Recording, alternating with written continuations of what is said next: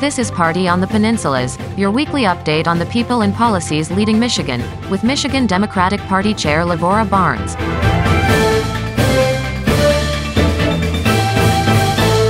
Welcome back to Party on the Peninsulas. I'm Lavora Barnes. The word this week, scandals.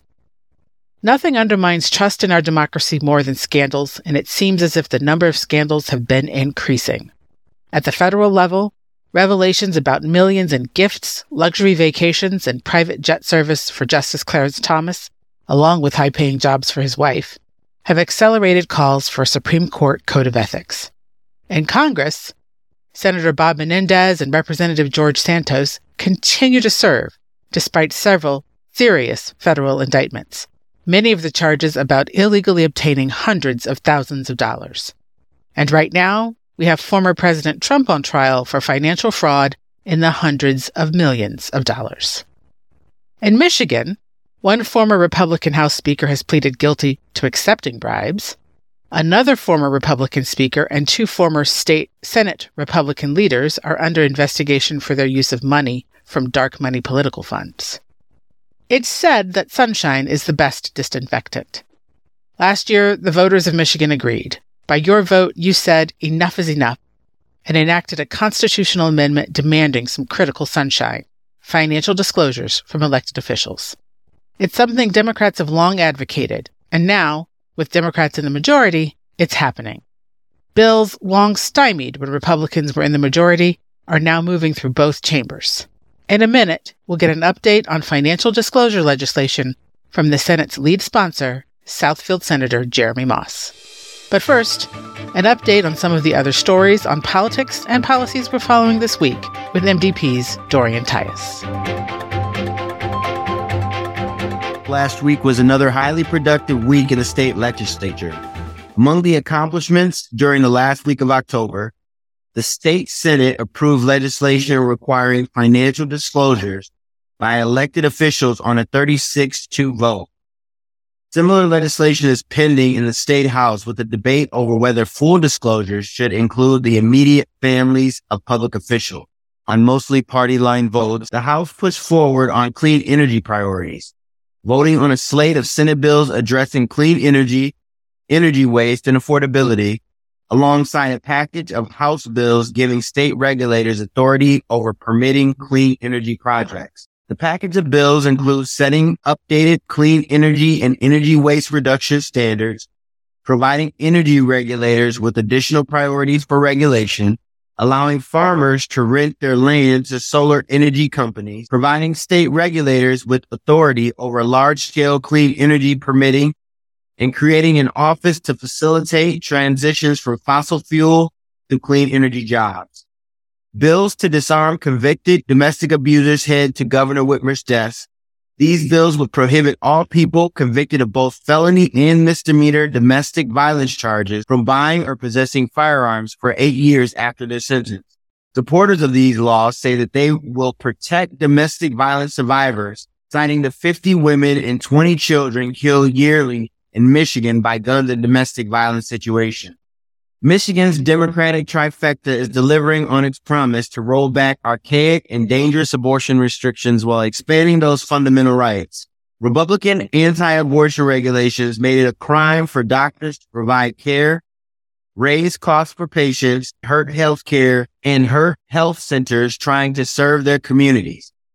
The bills passed on a party line vote removing a state ban on what's known as partial birth abortion, in the requirement for patients to pay for a special rider or additional coverage beyond their normal insurance coverage, and updated references to Michigan's laws based on the state's new abortion policies. Members of the House also voted to advance a set of bipartisan bills which would require disclaimers on political ads with audio, images, or videos generated using artificial intelligence, and create penalties for trying to deceive voters close to an election by using deepfake technology. Governor Whitmer sent a letter to U.S. Secretary of State Anthony Blinken on Tuesday seeking information about the number of Americans stuck in Gaza with ties to Michigan, and how the U.S. government plans to evacuate Americans and immediate family members as Israel moves further into their region amidst its ground offensive. In the letter, Whitmer said, quote, With the worsening crisis occurring in the Gaza Strip, there are Michiganders in Gaza who are unable to leave and their families are terrified. I am writing today with utmost urgency to call on you to help bring them home safely. Republican State Representative Rochelle Smith held a press conference last week honoring Michael Null, leader of far-right militia group Wolverine Watchmen, for his courage, unflagging spirit, and dedication to Michigan.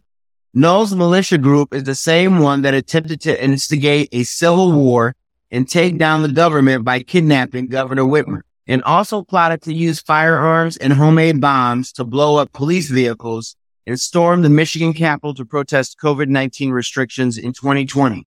Smith took it upon herself to evaluate Michael Null's beliefs and past actions with a public event and tribute plan, complete with the Michigan House of Representatives official seal.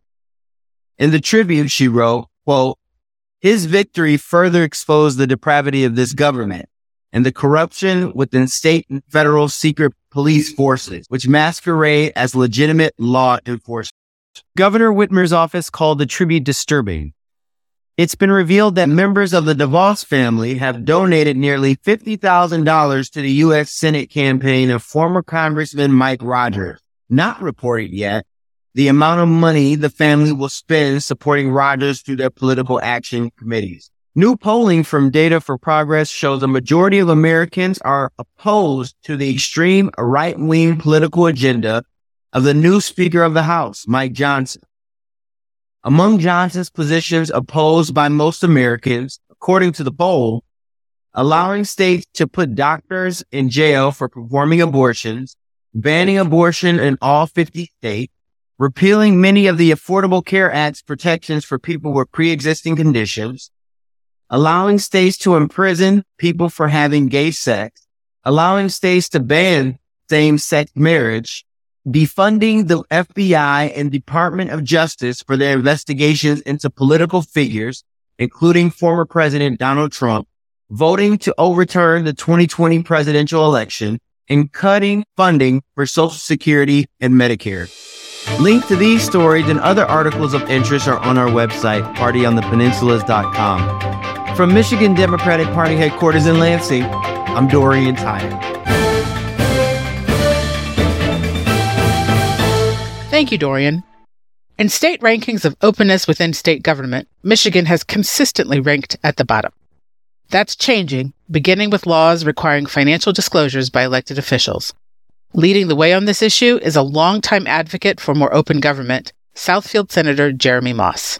He talked about this first major step towards a more open government with our Walt Sorg.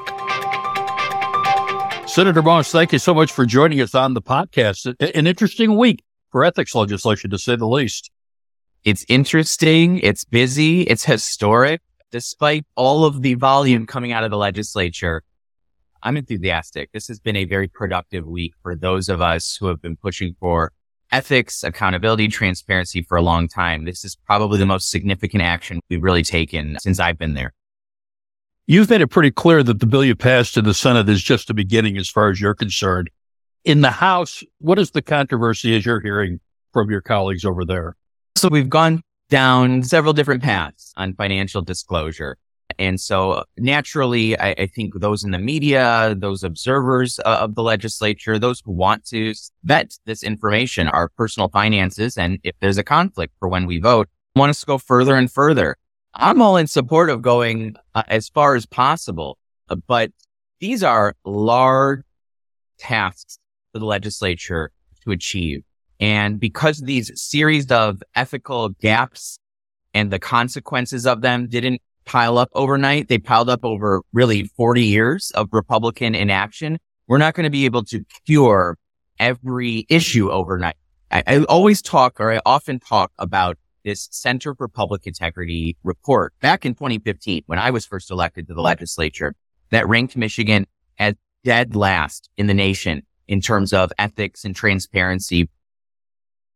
They measured 15 functions of all 50 state governments, and we failed 10 of those categories. Financial disclosure is important, but it is among dozens of bullet points under each of those 10 categories that we fail. we're not going to be able to tackle every single thing in one fell swoop. But I don't want that to undercut the significant action that we've taken. This is as far as we've gotten on financial disclosure or really ethics in the last 8-9 years since I've been elected to the legislature. So the journey starts with a huge step forward. We've achieved that. And so everything else that others are recommending to make the bill stronger, let's do it. I'm okay with that. Let's go on this journey, but don't let it hold up the good progress that we've made already. So I'm not discouraged by those who are looking at what we've created and want to make it stronger. I'm encouraged that there's now an open door to make this happen. So whatever the legislature can sustain in making this stronger, I'm all about. But we got to pass something by the end of this year. So I don't want folks to lose sight of that either. Under your leadership, you've done something in the Senate that is almost inconceivable these days. You got a near unanimous vote in support of the bills. Pretty good, huh?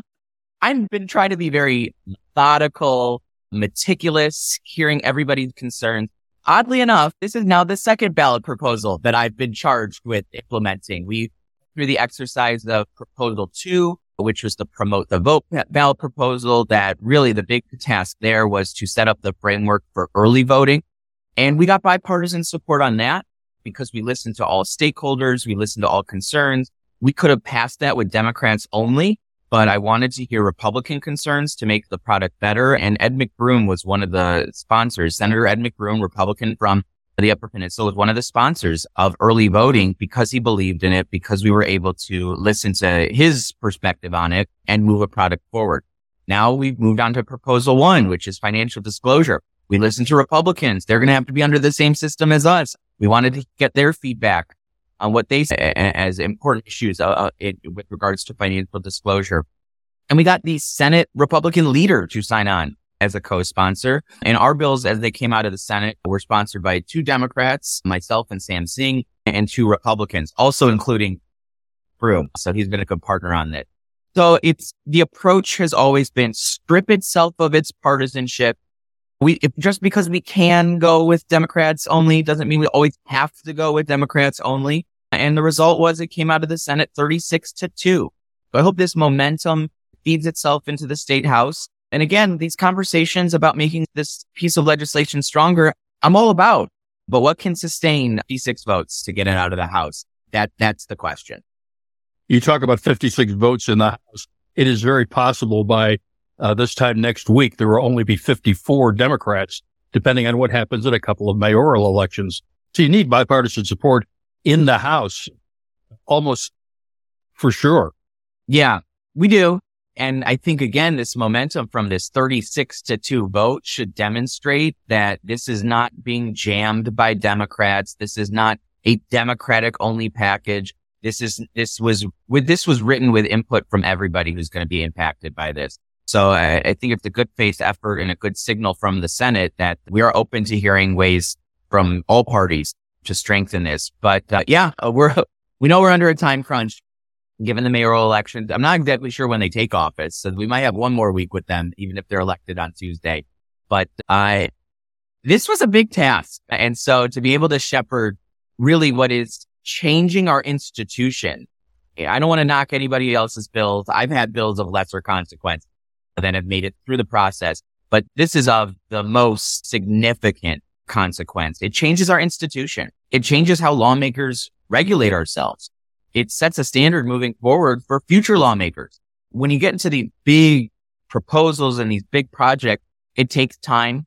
And we were able to successfully get this out of the Senate, and I'm eagerly awaiting to see how the House strengthens it.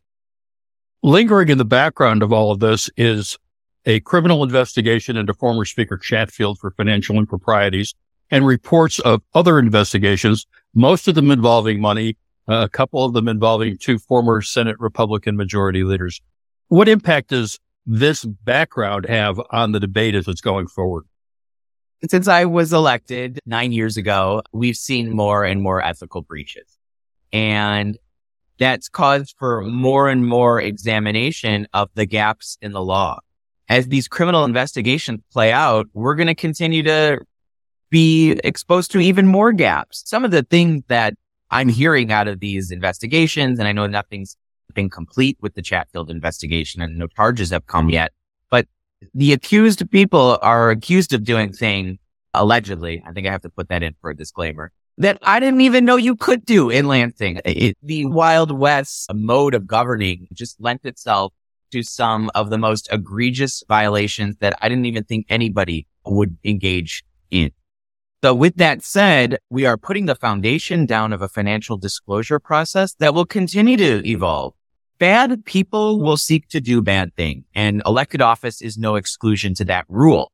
And so we will try and tighten up every avenue to produce as few ethical breaches as possible. And then someone will come in through the back door and find a new avenue that we need to close up. So these investigations, as they're ongoing, will continue to inform us on how to legislate and how to really secure the integrity of our institution. So it does play out in the background of our mind. For now, we have a product that will inform legislators and the public and the media alike of what was that lawmaker's income? Where did it come from last year? And does that income provide a conflict to how they vote in the legislature? And I think that is going to be a huge catch-all for some ethical breaches if a bad actor wants to pursue those. An issue lying right next to this is open records for the legislature and the governor's office. Where do we stand on that? Well, depending on when this podcast goes out, we are preparing the introduction of that. So among those other 10 categories of failures, ethical failures, is the fact that we are one of two states that you cannot request the records of the legislature or the governor. And we are rounding third now. I was on deck as a freshman in the House. Now I'm rounding third to be able to bring this thing home.